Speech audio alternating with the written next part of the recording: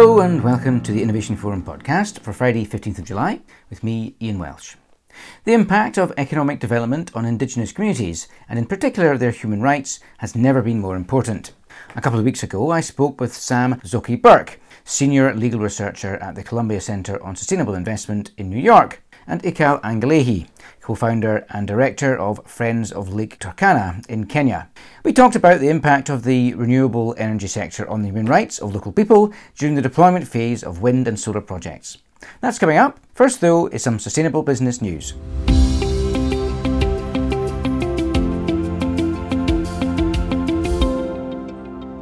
New research commissioned by the Plastic Soup Foundation has found microplastics in beef and pork for the first time. Scientists at Dutch University VUA found plastic particles in 75% of the products that they tested and in every animal blood sample.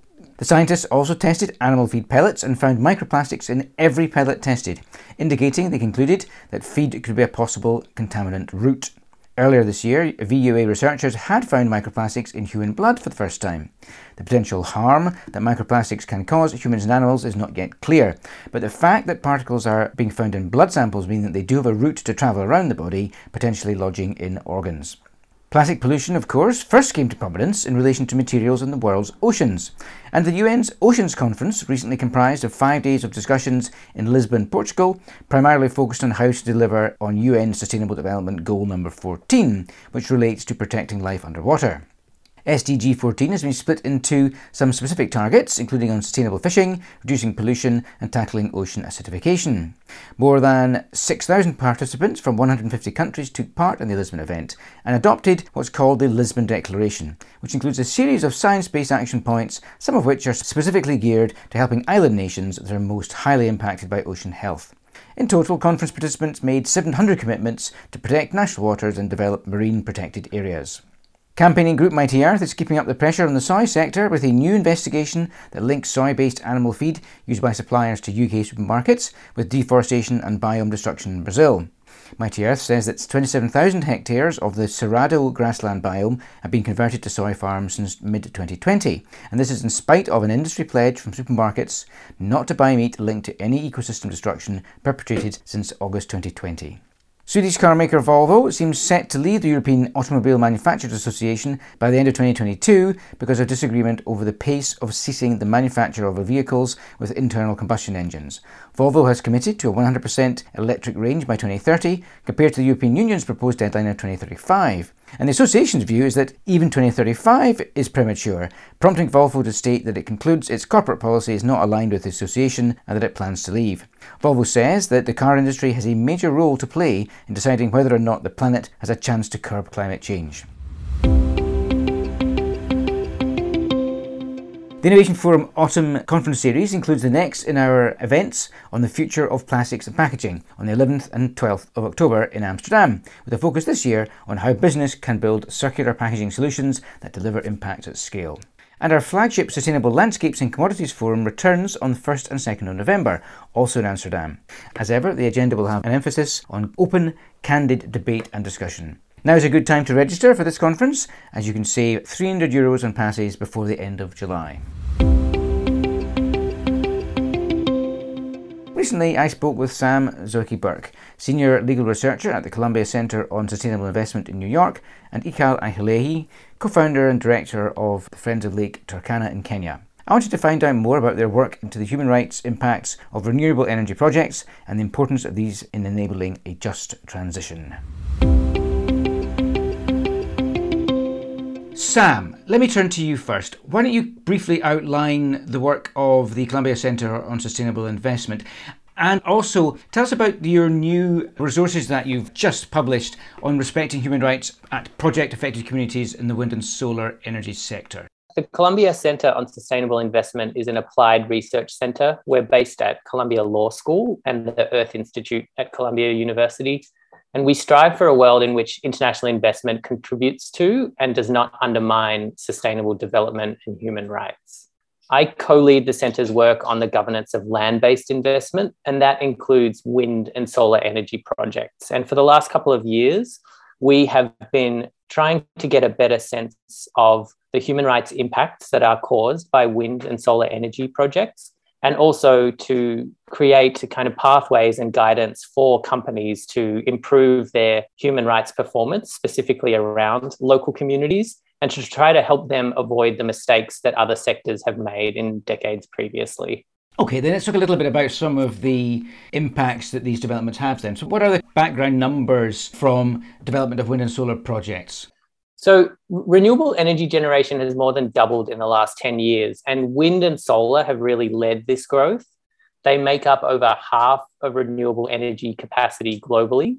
And from the most recent data we have in 2020, they accounted for most of the growth in renewable energy capacity. That new capacity is overrepresented in Asia. Almost 2/3 of the kind of new renewable energy capacity comes from Asia. And that's largely due to acceleration of projects in China. In some respects, the ramp up in renewable energy is extremely positive. We know that we need these technologies to replace fossil fuels if we have any hope of keeping global heating within 1.5 degrees Celsius of pre-industrial levels.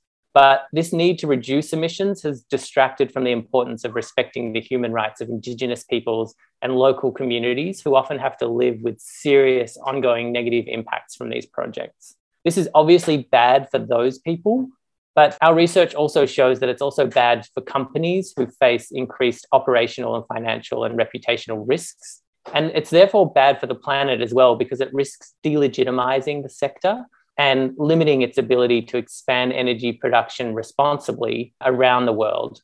What our centre has concluded is that what we need is a new paradigm of human rights performance. Renewable energy companies need to avoid the mistakes of sectors like mining, oil and gas, etc. But they also need to go further to make sure that projects respect rights and deliver sustainable development to communities. So what are the significant impacts that you're seeing then, and where are these happening? We group the prominent human rights impacts of wind and solar projects into 5 categories. The first is around community participation and control of customary lands. Indigenous peoples and local communities have human rights to control what happens on their lands and also to be part of decision making. Yet the renewable energy sector risks making those similar mistakes to mining and other sectors. The biggest mistake is thinking that communities are outside of the decision-making process and just pushing on with projects without doing the work to understand the local context and the priorities of local people. The second grouping of impacts is around displacement. So communities are often pushed off their land, and this can be physically if they're asked or told or forced to move, but also there's economic displacement when community sources of livelihoods are interrupted by large-scale projects. And this displacement affects human rights to housing, to food, to water, to development, and to many other human rights. The third category is cultural and social impacts. Land for Indigenous peoples and customary communities is so much more than just a resource for an activity to take place. It's a source of identity. It can be a source of culture and religion. And renewable energy projects risk interfering with this through the destruction of sacred sites and burial grounds and the use of areas of cultural significance. There are also social impacts as projects ramp up and bring workers from outside the community, which can lead to increased prevalence of alcoholism, sex work, and other changes to the social fabric. Fourth are threats, intimidation, and violence directed towards human rights defenders. Defenders include activists, lawyers, journalists, and community members themselves who speak out and seek to have more just arrangements around a project. Unfortunately, we do see a surprising uptick of threats, intimidation, and violence around the world, including in the wind and solar sectors. This doesn't only come from companies themselves, but also often from security personnel who are contracted by the company. And it can also be in more subtle or kind of less direct ways when companies bring retaliatory lawsuits that can keep activists tied up in legal proceedings for years or even decades. And then the final grouping of potential rights impacts for communities is around labour rights. And here we're thinking of scenarios where community members themselves actually work at renewable energy projects and then face potential labour rights violations. So then companies developing these projects, how do they look out and how can they avoid these risks? What are the key things they need to be doing? I think the first thing that companies need to understand is simply how serious these risks are. Obviously, they're serious in terms of the impacts on human rights of communities. and companies are made up of individuals who really want to be part of positive change and not be tied to these sorts of impacts. But those rights violations and other negative impacts often lead to community opposition, and that can then lead to a large number of business risks that will also resonate with people who are further away from the action within the company. This includes project delays, permit revocations, even failed projects, reputational damage, and financial losses. So some recent research on land-based investments found that the outcomes of these sorts of adverse events for companies can cost companies millions of dollars, or up to between 24 and 37% of the net present value of project investments. And then other research has found that companies that do the right thing, that really front load their relationship management with communities and put communities in the driver's seat, those companies are only spending about 2% of project costs, or around 10% of the net present value, to make sure that they have really good working relationships and understand where the community is coming from. So then in terms of very specific recommendations from our business guides for wind and solar companies on human rights, we group these into 4 categories of recommendations. The first is governance. So companies need to establish a human rights governance framework that energizes all elements of the company, from the executive level in HQ far, far away, all the way through to those implementing the project on the ground. Second, companies need to have clear and really good policy commitments on human rights, on community engagement, and on human rights defenders. These policy commitments can help formalize the rules of the game internally within the company and change incentives within the company for different actors. Third is human rights due diligence and remedy. And I know that's a regular topic of this podcast. Companies need to have systems to turn their policies that I just mentioned into practice, and human rights due diligence is really key here. So this means taking action to understand and respond to the risk of human rights impacts before they occur. Likewise, remedy frameworks should be set up, and remedy processes should be set up to address violations that do occur and to enable the company to actually learn from its mistakes and change processes to avoid that happening in the future. The fourth grouping is partnerships. And for companies, this can occur in a lot of different directions, but in particular, companies should be using their leverage to improve the human rights practices of their business partners, so of anyone with whom they're contracting, and not only assuming that they need to make sure that their own employees are acting responsibly with regard to human rights. And then partnerships for companies also applies to their relationship with local communities. So companies should be looking at equity models. They should be really trying to work side by side with communities rather than trying to press on with a preconceived model and hoping the communities don't step in the way of their plans. We hear quite a lot about the changing role of investors and financiers who are now looking at risks differently. What do you think is the role of the investment and finance communities in ensuring that these human rights are recognised and these risks are mitigated? Investors have a crucial role to play, given the immense amount of funds that they are directing into renewable energy projects right now. Specifically, they need to move beyond thinking that any renewable energy projects can be considered to satisfy growing expectations around green and responsible investment and ESG. The leading global standards on human rights, the United Nations Guiding Principle on Business and Human Rights, state that there are no offsets when it comes to human rights behaviour. And that means that a project that benefits the environment doesn't offset the human rights responsibilities associated with that project. What we would say is that investors need to be using their leverage over the companies that they're investing in and applying their safeguards to make sure that these renewable energy projects are truly part of a just and rights-respecting transition and not just a green project that's violating human rights at the same time. Ikal, let me turn to you. Thank you very much for joining us. Why don't you introduce yourself and the work of the Friends of Lake Turkana? My name is Ikal Langile. I'm the co-founder of Friends of Lake Turkana and the director supporting the organization. Friends of Lake Turkana is a grassroots, women-led Indigenous organization that works to amplify the voices of Indigenous communities, to demand for their cultural, economic, environmental rights within the Turkana Basin. And so what we do is really pushing for and providing for women-led leadership. We increase citizens' participation in policy and budgetary processes. We push for land environmental rights and really protecting Lake Turkana, because that is the center of where our work really began. Lake Turkana is in northern Kenya, is that right? Yes, Lake Turkana is in northern Kenya and it's the largest desert lake in the world. How have wind and solar developments impacted Indigenous communities where you are? We've had the largest wind farm in Africa is the Lake Turkana wind power. So that is within the Lake Turkana basin. And, while we celebrated big project that like this, but was also renewable energy. So it meant that it was really contributing to SDG 7. We didn't realize that the process of acquiring the land was going to be faulty. The acquisition of land by the Lake Turkana wind power totally violated the rights of Indigenous communities, ignored the fact that while the land is rangelands and pastoralists move from place to place, at the time when the company was acquiring the land, they assumed that the land was idle. So that was the first one. And second one is and that means you're displacing communities from their grazing areas. You're creating conflicts amongst communities because then you pit one ethnic community to the other, just creating vulnerability amongst communities, which in many ways impacted the way communities related, the social relations, but also really the loss of their territorial land.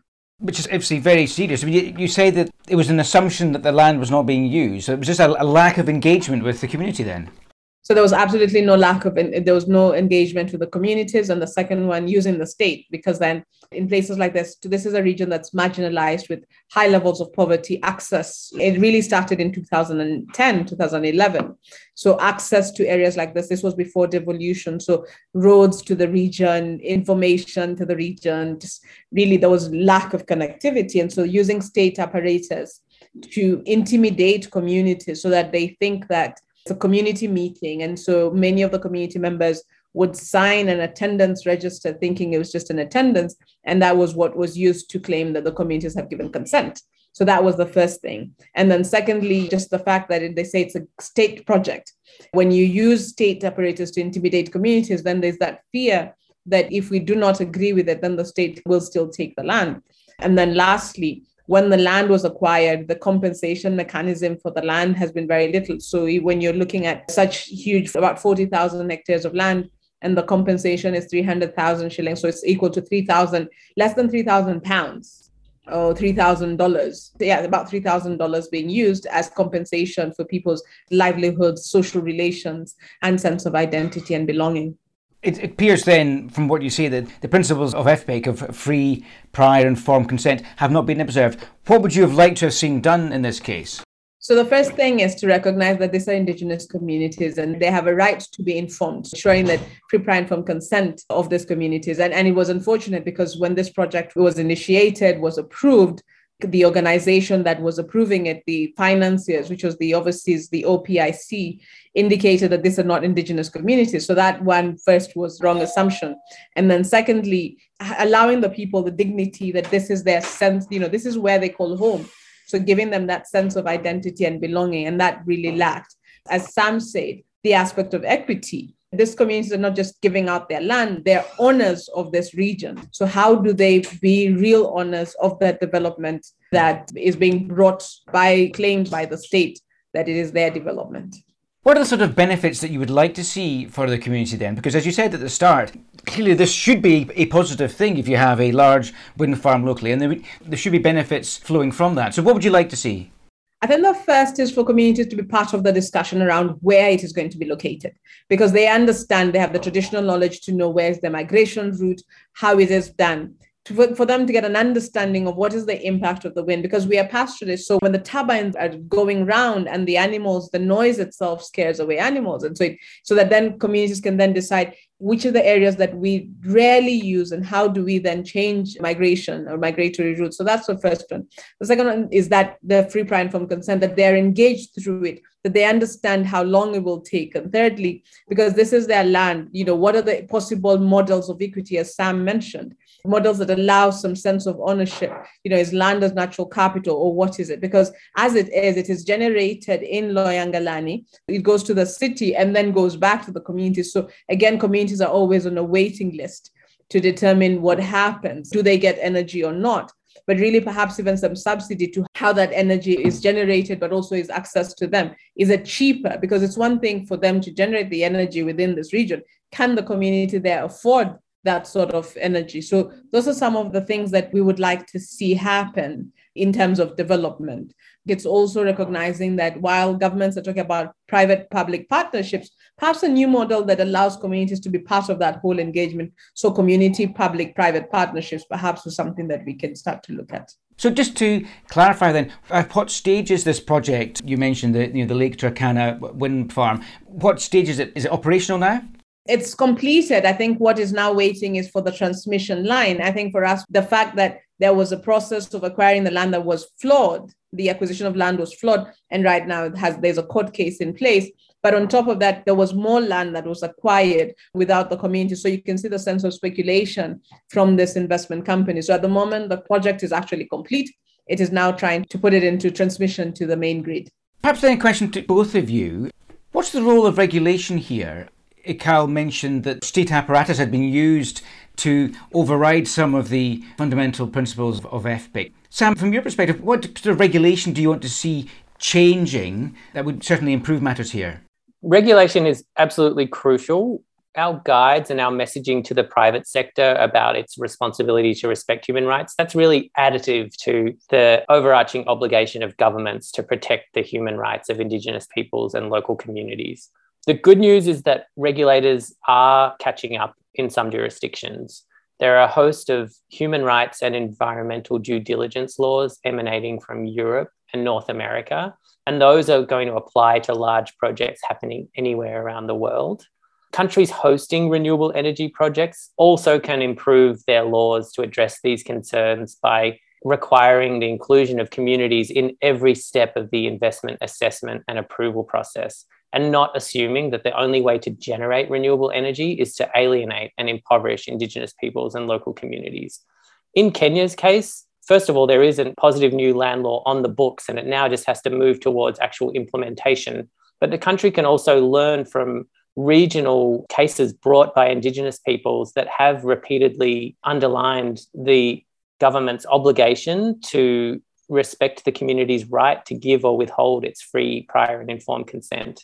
The final thing is that even though we are engaging with companies directly, their mindset shouldn't be to ask if relevant regulations and laws already apply. They should be getting ahead of this legal risk now, using our guidance, using the insights from ICAL and other Indigenous leaders around the world. When the laws catch up to what good practice is, those companies will already be used to those standards and will already be implementing them, which will allow for fewer shocks to company processes. Thanks, Sam. Ikal, do you want to comment on that new land law that Sam mentioned? What are you hoping that it will achieve? Yes, the Community Land Act really is to recognize, secure and protect communities' rights to land. And I think, in this way, really ensure that the government can seek consent from communities to acquire land. The other flip side is government stays the public good and takes land, dispossesses communities compulsorily, and that then becomes the problem. So it's how then we interpret this compulsory acquisition versus the aspect of recognition and securing of the land. But having said that, there's also the aspects of different regulations around energy generation and distribution. The fact that we have all these various policies within the energy laws that look at feed-in tariffs, yet we continue to see generation of energy in one place, and actually those same spaces don't have the same, that energy. There's a role of the state, and I think it is also appreciating the dance between corporate and state that usually leaves communities and mostly Indigenous communities vulnerable to that capture by corporations. What other steps forward do you want to see? The regulations within our countries, but then because we've seen that, especially within the Global South, a lot of the laws may be weak. So how then do we use international processes that can allow us to hold international companies accountable in their own countries, as we've seen with the Shell case in Nigeria? I think that's one of the things. I think it's secondly, the work that Sam and CCSI are doing, really reaching out to the corporates so that they understand that the communities are not anti-development, that we actually want to see this development, but we cannot see development that is without us, for us, because it's got to be really, a sense of ownership by the communities. I think for me, those would be the two key things that I'd like to see going forward. Sam, do you have a final comment? What else do you want to see going forwards? I agree with Ikal. Companies need to listen and learn from communities if they are to be part of a truly just transition For investors, they really need to scrutinize their investments and exert pressure on their client companies to create clear expectations that green investment is going to be useless without strong human rights practices and performance. And then finally, for governments around the world, governments need to look beyond the initial positive announcement of a new renewable energy project and to actually enforce laws and make sure that renewable energy projects in their jurisdictions are working for both people and planet, including those whose human rights are most at risk. Well, look, thank you. It's been a fascinating conversation. I've learned a lot in the last few minutes. It's been really interesting hearing about not only the work of the Columbia Centre for Sustainable Investment, but particularly hearing from ICAL and the Friends of Lake Turkana and on the ground talking about the challenges and human rights violations from developments there. But for now, thanks very much indeed to ICAL Angulehi and Sam Zuki Burke. And goodbye. As ever, the Innovation Forum website is the place to go for all the latest analysis and interviews. Over the coming weeks, look out for a series of audio highlights from the Innovation Forum Spring Event Series. And don't forget that if you want to join either the Plastics and Packaging or the Sustainable Landscapes and Commodities conferences in Amsterdam this autumn, you can take advantage of discounts and passes if you reserve your place now. But that's it for this week. The podcast is having a break next week and we'll be back a bit later in the month. For now though, I've been Ian Welsh, and until next time, goodbye.